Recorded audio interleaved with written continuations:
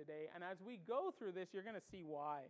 I love Peter. He is, well, we'll talk about it when we get there. But 1 Peter chapter 1, and let's look at verse 1 through 12. I want to make one other announcement.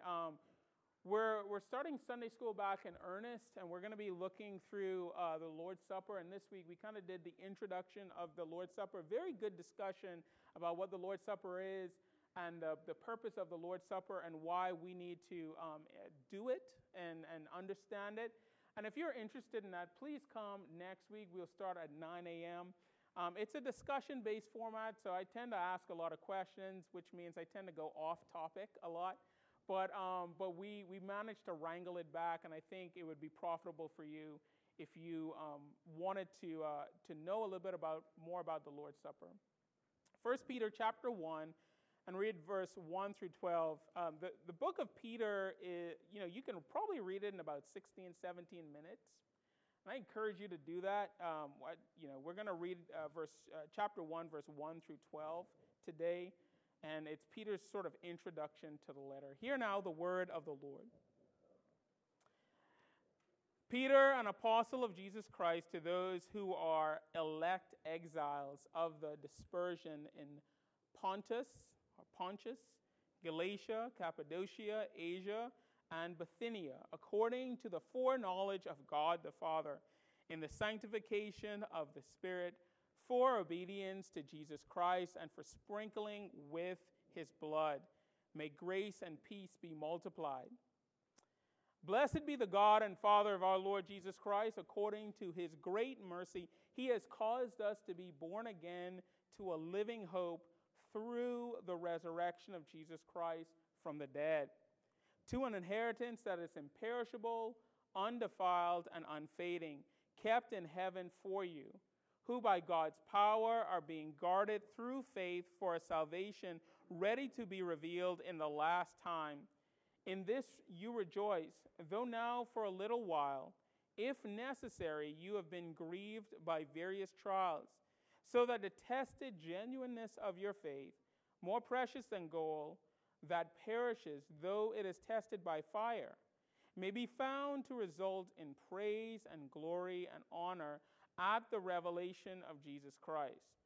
Though you have not seen him, you love him. Though you do not now see him, you believe in him and rejoice with joy that is inexpressible and filled with glory, obtaining the outcome of your faith, the salvation of your souls. Concerning this salvation, the prophets who prophesied about the grace that was to be yours searched and inquired carefully, inquiring what person or time the Spirit of Christ in them was indicating when he predicted the suffering of Christ and the subsequent glories. It was revealed to them that they were serving not themselves but you in the things that have now been announced to you through those who preach the good news, to you by the Holy Spirit sent from heaven, things into which angels long to look. Well, all flesh is as grass, and the glory of man as the flower of grass. The grass withers and the flower fades, but the word of the Lord shall endure forever. And this is the word that will be taught unto you. Amen and amen. Let's go to our Lord in prayer. Father, be with your people now. We desperately need to hear from you. Father, these are your people. This is your word, and we pray that you might cement them to their hearts. Bless us now in Jesus' name. Amen and amen.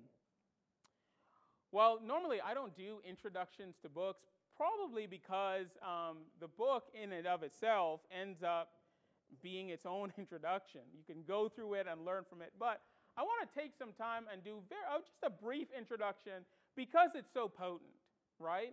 So let's look. I want us to look at three things actually in the first verse by way of first three verses by way of introduction. I want to look at Peter. Who is Peter? I want to look at who is he writing to, and then I want to look at what is he writing about. So first of all, who is Peter?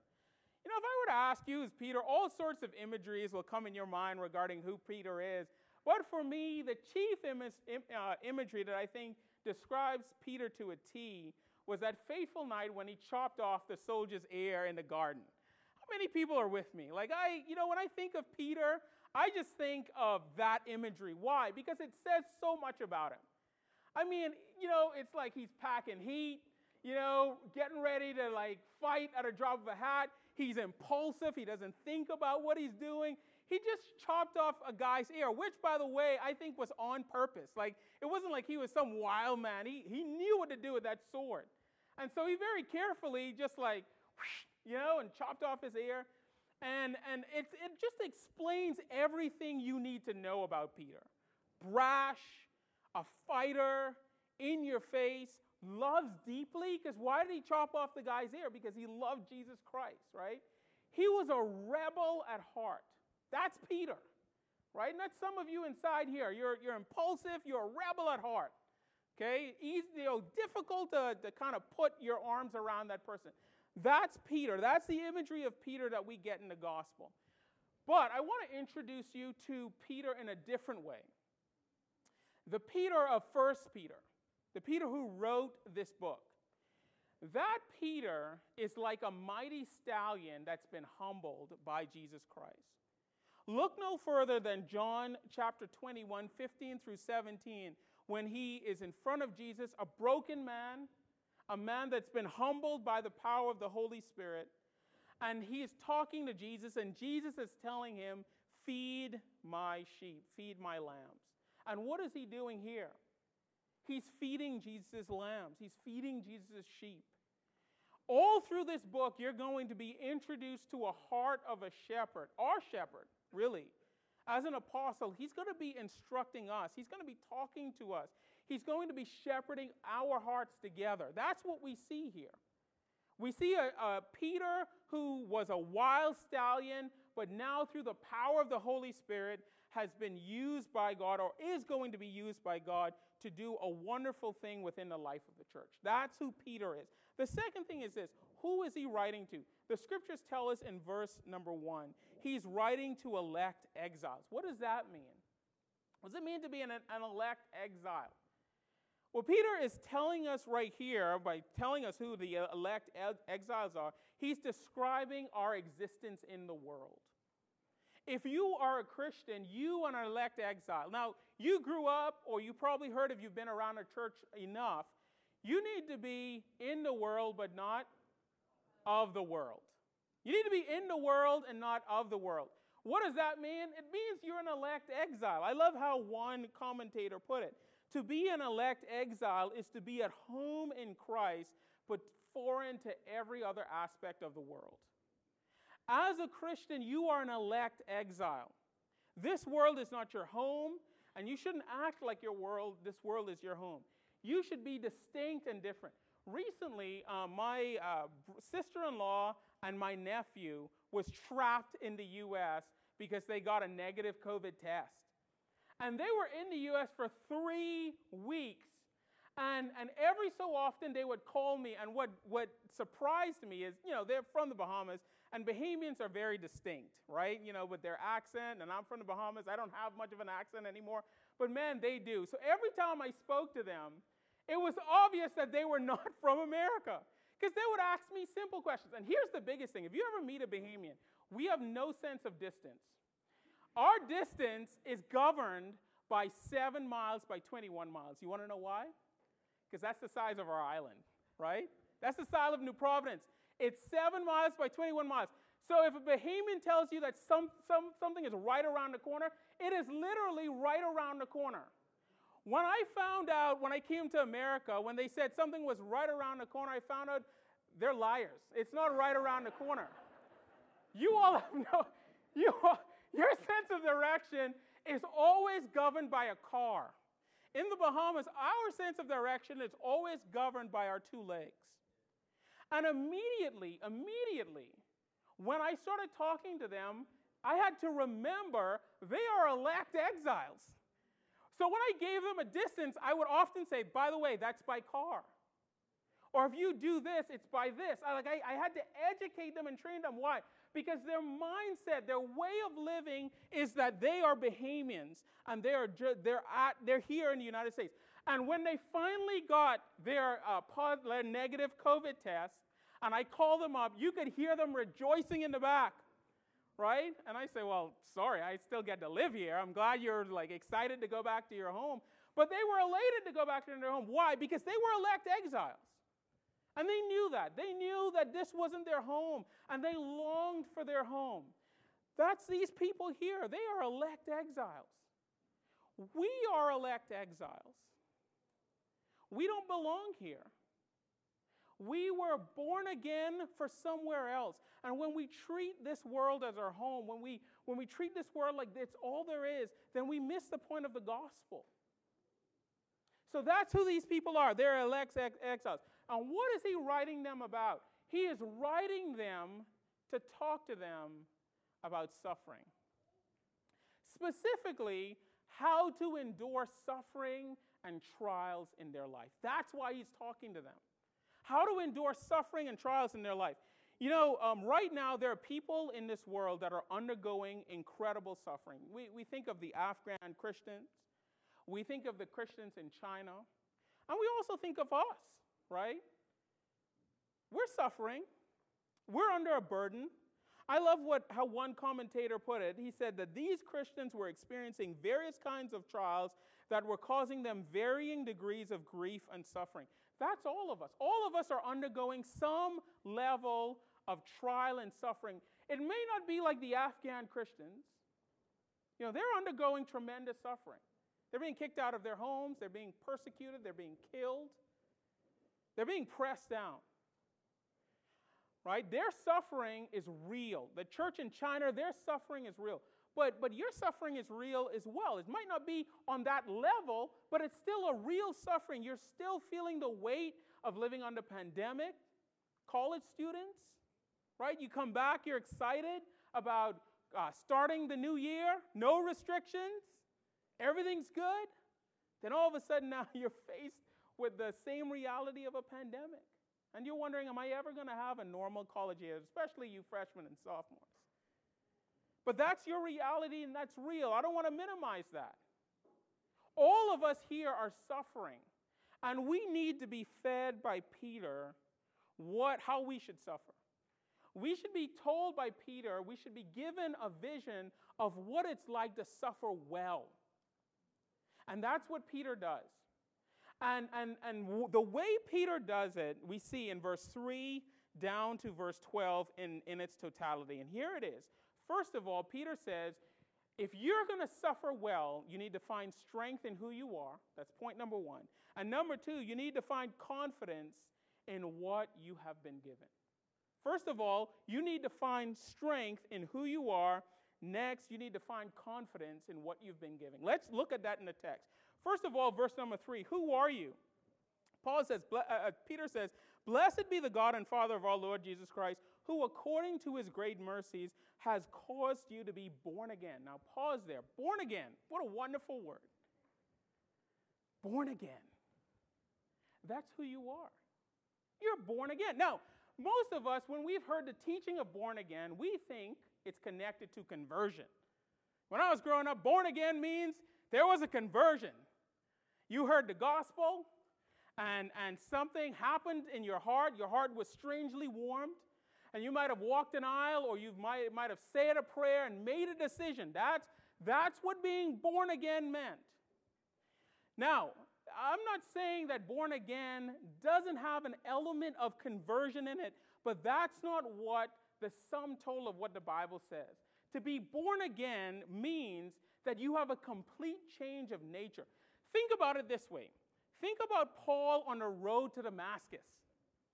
When Paul was on the road of Damascus, what happened to him? He was a Pharisee, he was prideful, he was haughty, and what happened when God met him on the road to Damascus? His nature was changed. In fact, the word for born again here is such an interesting word. It's anaganao. And it actually doesn't mean to be born of a woman. It actually means to have your nature change as a result of who your father is. That's what the word actually means, to be born again. To have your nature change based on who your father is. When Paul was walking on the road to Damascus, what happened to him? His nature, he was born a Pharisee. That's who his lineage was. That's how he grew up. He grew up a Pharisee, but when he met God on the road to Damascus, what happened to him? His nature was completely changed. And now, as a result of this changed nature, he was different.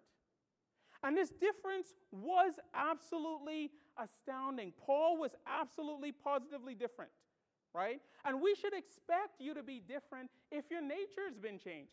I remember a few years ago, I remember reading an article by a guy who started a PETA chapter. Everyone know what PETA is? People Against the Ethical Treatment of Animals. And it was so funny. He went into the PETA, he was like ahead of this PETA charter, and he got expelled. He got expelled, and here's why he got expelled. He got expelled because he was eating meat. His wife was wearing animal clothes made from animals, right? And he wasn't expressive towards the cause of animal protection and safety. Now hear me. They had a right to expel him, by the way. Because if you are a member of PETA and you're eating meat and wearing animal skin and the like, you're not being faithful to the cause. There's no change in you.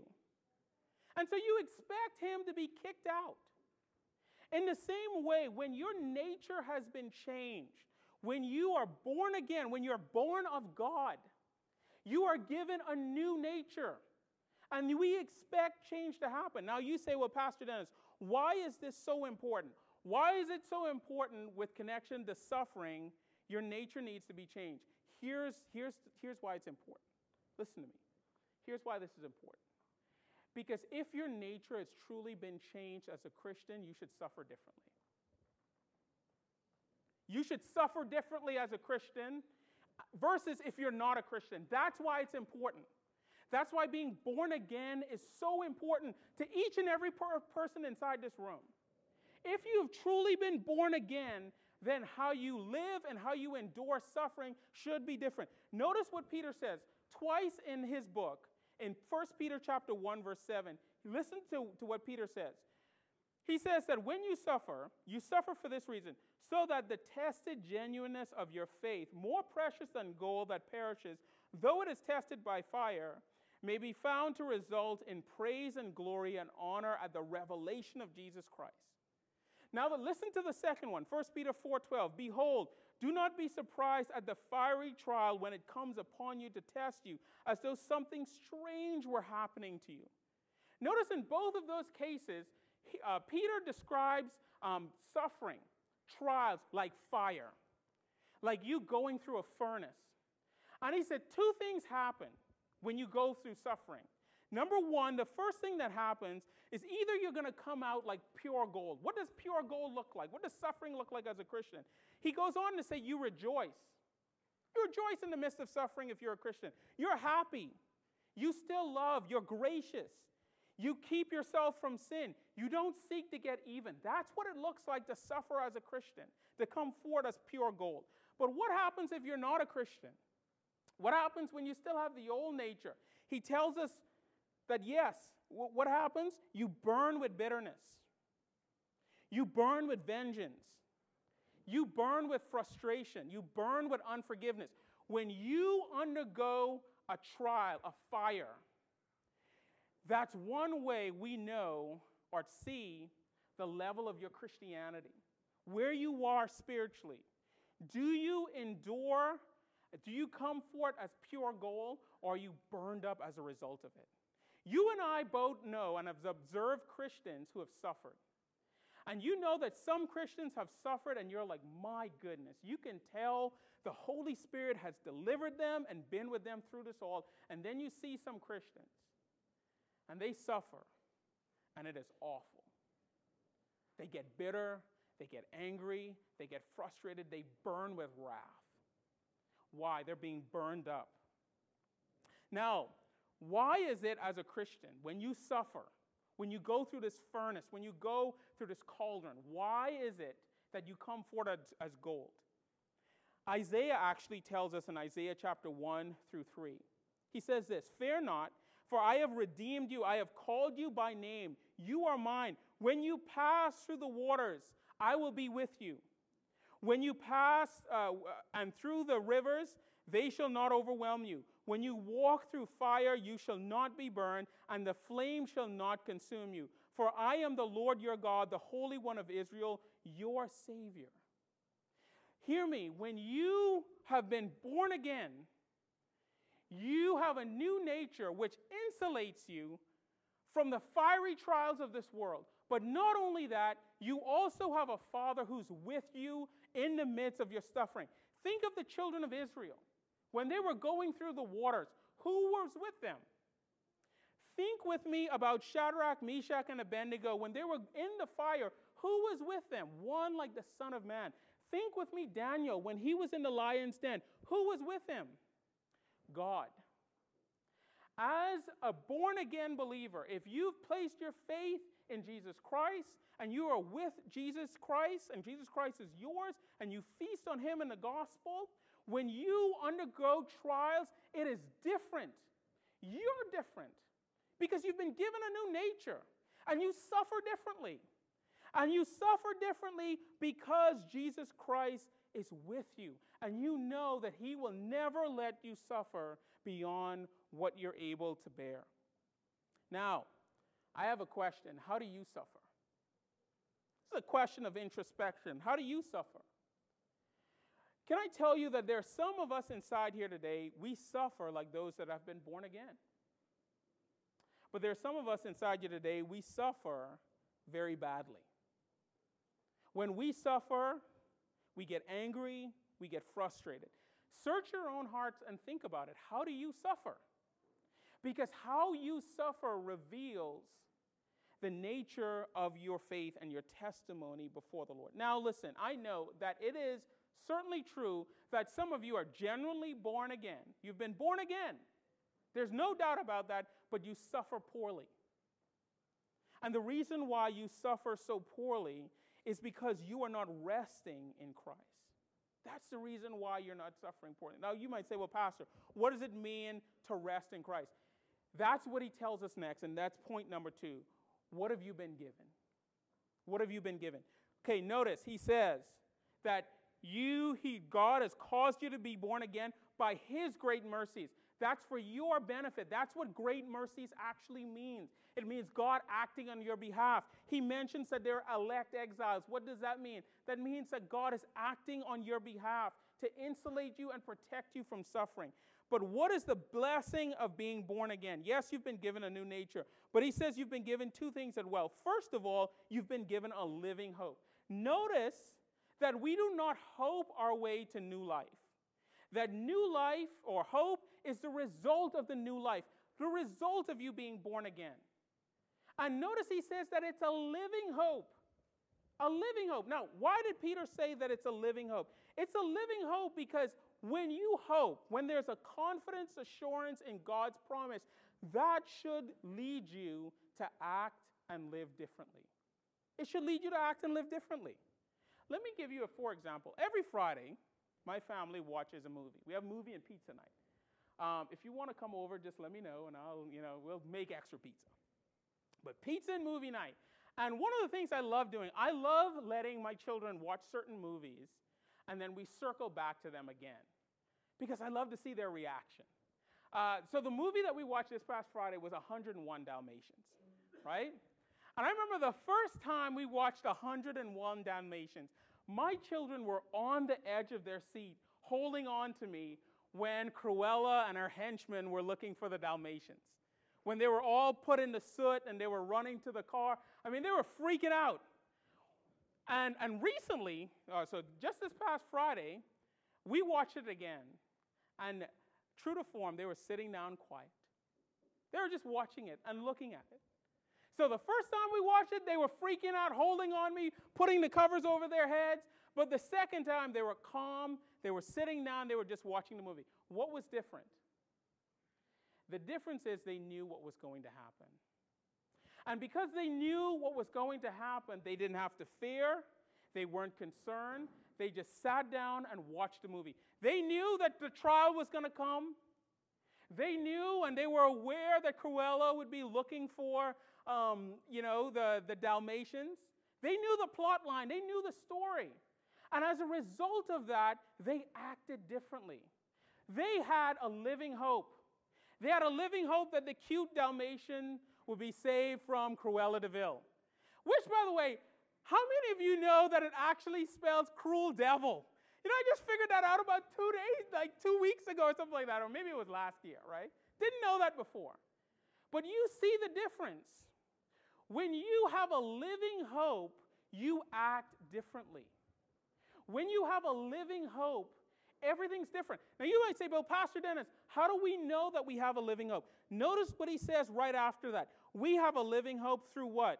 The resurrection of Jesus Christ from the dead. If you believe in the resurrection, if you believe that the resurrection is true, that Jesus Christ died and rose again on the third day, if you believe that that's true, then Peter says you have a living hope. You have a living hope. And if you have a living hope, that means that you should act differently. That when you face the trials of this life, everything about you should be different because now you don't have a dead hope. You have a living hope. Now, what does a dead hope look like?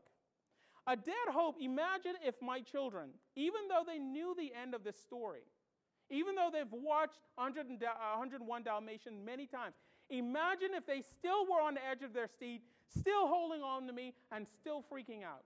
That's what a dead hope looks like. A dead hope looks like when a Christian knows how this all ends, knows the power of God, knows who God is, and they're still always in freak-out mode. That's a dead hope. Because if you're convinced that Jesus Christ rose from the dead, if you're convinced that the Bible is true, if you're convinced that you're under the sovereign care of God, then when the trials come, you should not be in freak-out mode. You should not be falling apart. That's not to say you're not concerned. That's not to say that you don't have some concerns. But the point here is this. The whole point of you being born again isn't just to say you had a conversion experience. It's to live out the truth of the gospel. What this world needs to see is that in the midst of all the trials, the political upheaval, the pandemic, everything that's happening in our lives, what this world needs to see is us, the body of Christ, having a living hope, acting differently, speaking differently, living differently. And so often, in the midst of trials and testings and tribulations, we, the people of God, forget that we've been born again, that we've been given a new nature. Not only have we been given a new nature and we have a new inheritance, but Peter says living hope. But Peter says something else that's profound to me. Notice verse number 4.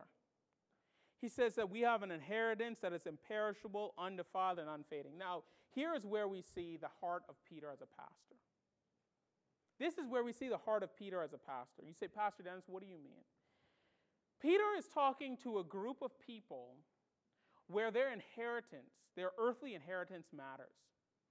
They had family land, they had ancestry, belonging. Inheritance mattered to these people. And here he is talking to a group of people whose inheritance had been taken away from them because of persecution. They've lost family land, they've been disowned by their family, they've been rejected by their community. These are people who no longer have an inheritance. And he's writing to them and he knows this and he says, hey, do you realize that even though you've lost all of your earthly hopes, by the way, that's what suffering is. Suffering is when you and I lose all of our earthly hopes. Think about it like this. You suffer when you're sick. Why? Because one of the things you hope for is good health. You suffer when you don't have any money. Why? Because one of your earthly hope is that you have money. You could go on and on. Everything you suffer about is a result of God removing an earthly hope, the things that we normally hope in. They have lost their earthly hope, and that was their inheritance. They'd lost it. They don't have it. And so what is Peter doing? Peter is giving them a new hope founded in a new inheritance. And I love the adjectives that he used to describe the inheritance. He said that the inheritance is unperishable, undefiled, and unfading. And here's what he means by that. By saying that the inheritance is imperishable, he's saying that death will not take away your inheritance. By saying that the inheritance is undefiled, he said that evil will not take away your inheritance. And by saying that the inheritance is unfading, he means that time will not take away your inheritance. Brothers and sisters, when you are born again, not only do you get a living hope, but you get an inheritance. And that inheritance belongs to you, and it's set in heaven. And notice what he says about this inheritance, and this is just awesome. He said that this inheritance is kept in heaven for you.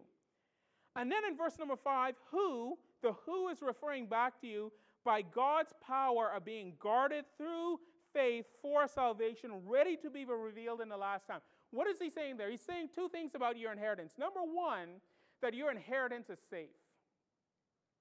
That it doesn't matter what happened to you here on earth, it will not impact your inheritance in heaven.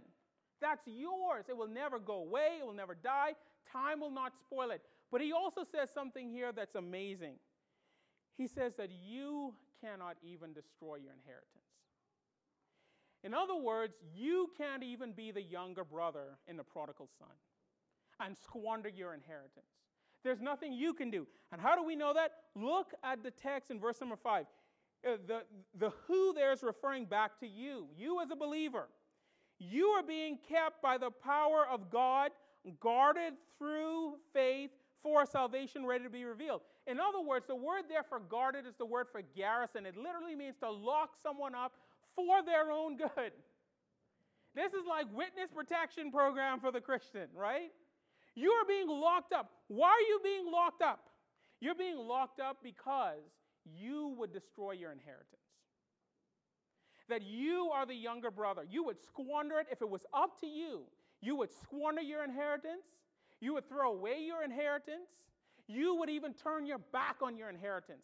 And what Peter is saying here is that they are so rooted and grounded in God that not only will persecution not destroy them, but God will prevent them from giving up on their faith as a result of the persecution. And let me tell you, all of us inside here today, if enough pressure was put on us, if we were put through the right furnace and fire, we would walk away from Jesus Christ. We'd walk away from the faith. Beloved, believe it or not, it is true. There's a fire so intense. There's a fire that can come on any one of us in this room that's so intense and so potent, it will consume you, were it not for the protective power of Jesus Christ. One of the things in the story of Shadrach, Meshach, and Abednego that's so amazing is when Nebuchadnezzar looked into the fire, he says, there's one like the Son of Man in the fire. Remember that? There's one like the Son of Man in the fire. Shadrach, Meshach, and Abednego came out of the fire. Does it say that the Son of Man came out of the fire? No. No. And that's the imagery that God gives his people. That the one like the Son of Man is always in the fire, he's always in the den, and he's always in the waters for you. That he takes the punishment that you're supposed to take. The fires that were supposed to burn you, burned him. The waters that were supposed to drown you, drowned him. The lion that was supposed to consume you, consumed him. You are kept, and the inheritance are kept. Your hope is kept, and the hope that he gives you is kept. It's all kept, and it's guarded by him, that nobody will touch it. Why? So that you don't run away from your faith, and no one can take you away from your faith. Now notice with me quickly, what does this have to do with verse 6 down through verse 9? I wish I had more time. This week, you should study it yourself. You'll be completely blessed by it. But verse 6 through 9 tells us this, and this is so powerful. It tells us that as God's people, because we are loved by God, we've been born again, we've been given a living hope, that we have a new inheritance, because those are signs that God loves us, we should be people that rejoice. Notice what he says, in this you rejoice. What is the in this referring to? The in this is referring to what he has said in verse 3 through 5, this glorious reality. We should be rejoicing in that, though for a little while, if necessary, you've been grieved by various trials. When you undergo trials, you should still rejoice because you know that God has provided everything you need to make it through. He's made you. He's given you a new nature. He's given you a new hope. And now you have a new inheritance that can never be taken away from you. All those things are yours in Christ Jesus. How, Christian, should you react in the face of that? With rejoicing. That's what the text says. And when you rejoice, you show the world that you have a genuine faith. Not a jokey faith, not a dead faith, not a play-around faith, but an actual genuine faith that belongs to you, even though it's being tested by fire. That's the power behind verse 6 and 9. Now, what is the big takeaway? Oh, this is big. What's the big takeaway? We always end with a big takeaway. This is huge. This is huge. Look at me. Well, not look at me. Look at the Bible. Look at the Bible. Don't look at me. Don't look at me. Look at the Bible. Verse 10 through 12. Now look, one of the most difficult parts of Peter is verse 10 through 12. Another really hard part of Peter we're going to find at the end of chapter 3. Right? These are so difficult. But here's what I think it's saying. And I want to use this as a big takeaway because it's so powerful. In Peter's day, the people that Peter's audience, these elect exiles, the people who they revered the most were prophets and angels. They revered the prophet and angel. If the prophet said it or an angel said it, they believed it. They trusted in it. And what is Peter saying here in verse 10 through 12 that's so amazing? He's saying this. The gospel that they have been given, that has now been made real, the prophets and the angels didn't have access to it. And yet, they are messengers of God and kept by God. And yet they were used by God. That message that the prophets had concerning the salvation that they prophesied, they didn't have the full picture. Neither do the angels. That's what he means at the end. Things which angels long to look. They long to understand the gospel. The prophets, even though they were mighty and powerful, long to understand the gospel. Guess what? You have the gospel. You have it in its fullness, in its riches. You have it. And if God sustained the prophets and the angels and they didn't understand the gospel, how much more will you be sustained by God? That's the power behind verse 10 and 12. You and I are in a more privileged position than the prophets and the angels, and yet they were steadfast and unmovable about the things of the Lord. How much more you and I when we go through trials and tribulations? Are you burned up? Or do you come forth as gold? That's what Peter is asking. If you have been born again, you should come out as gold. Why? Because you have a living hope and you have an inheritance that will not fade. Let's go to our Lord in prayer. Father, what a glorious message. And I'm glad it's not my message. I'm glad it's your message. I'm glad it isn't my hope or anyone inside here's hope. I'm glad it's your hope that you give us, a living hope, because we serve a living Savior. I'm also glad, Father, that we have an inheritance that's being kept, and we're being kept for it. Because now I don't have to wonder or worry about keeping myself in it. No. It's by your mercies. Thank you for being so merciful to each and every person in here. Thank you that your purposes in election is seen through the lens of your mercy, your compassion and love towards us. Oh Lord, may the truth of this book and may the testimony of Peter, your faithful shepherd, feeding your sheep, sustain us during this time. In Jesus' precious holy name, amen. Amen.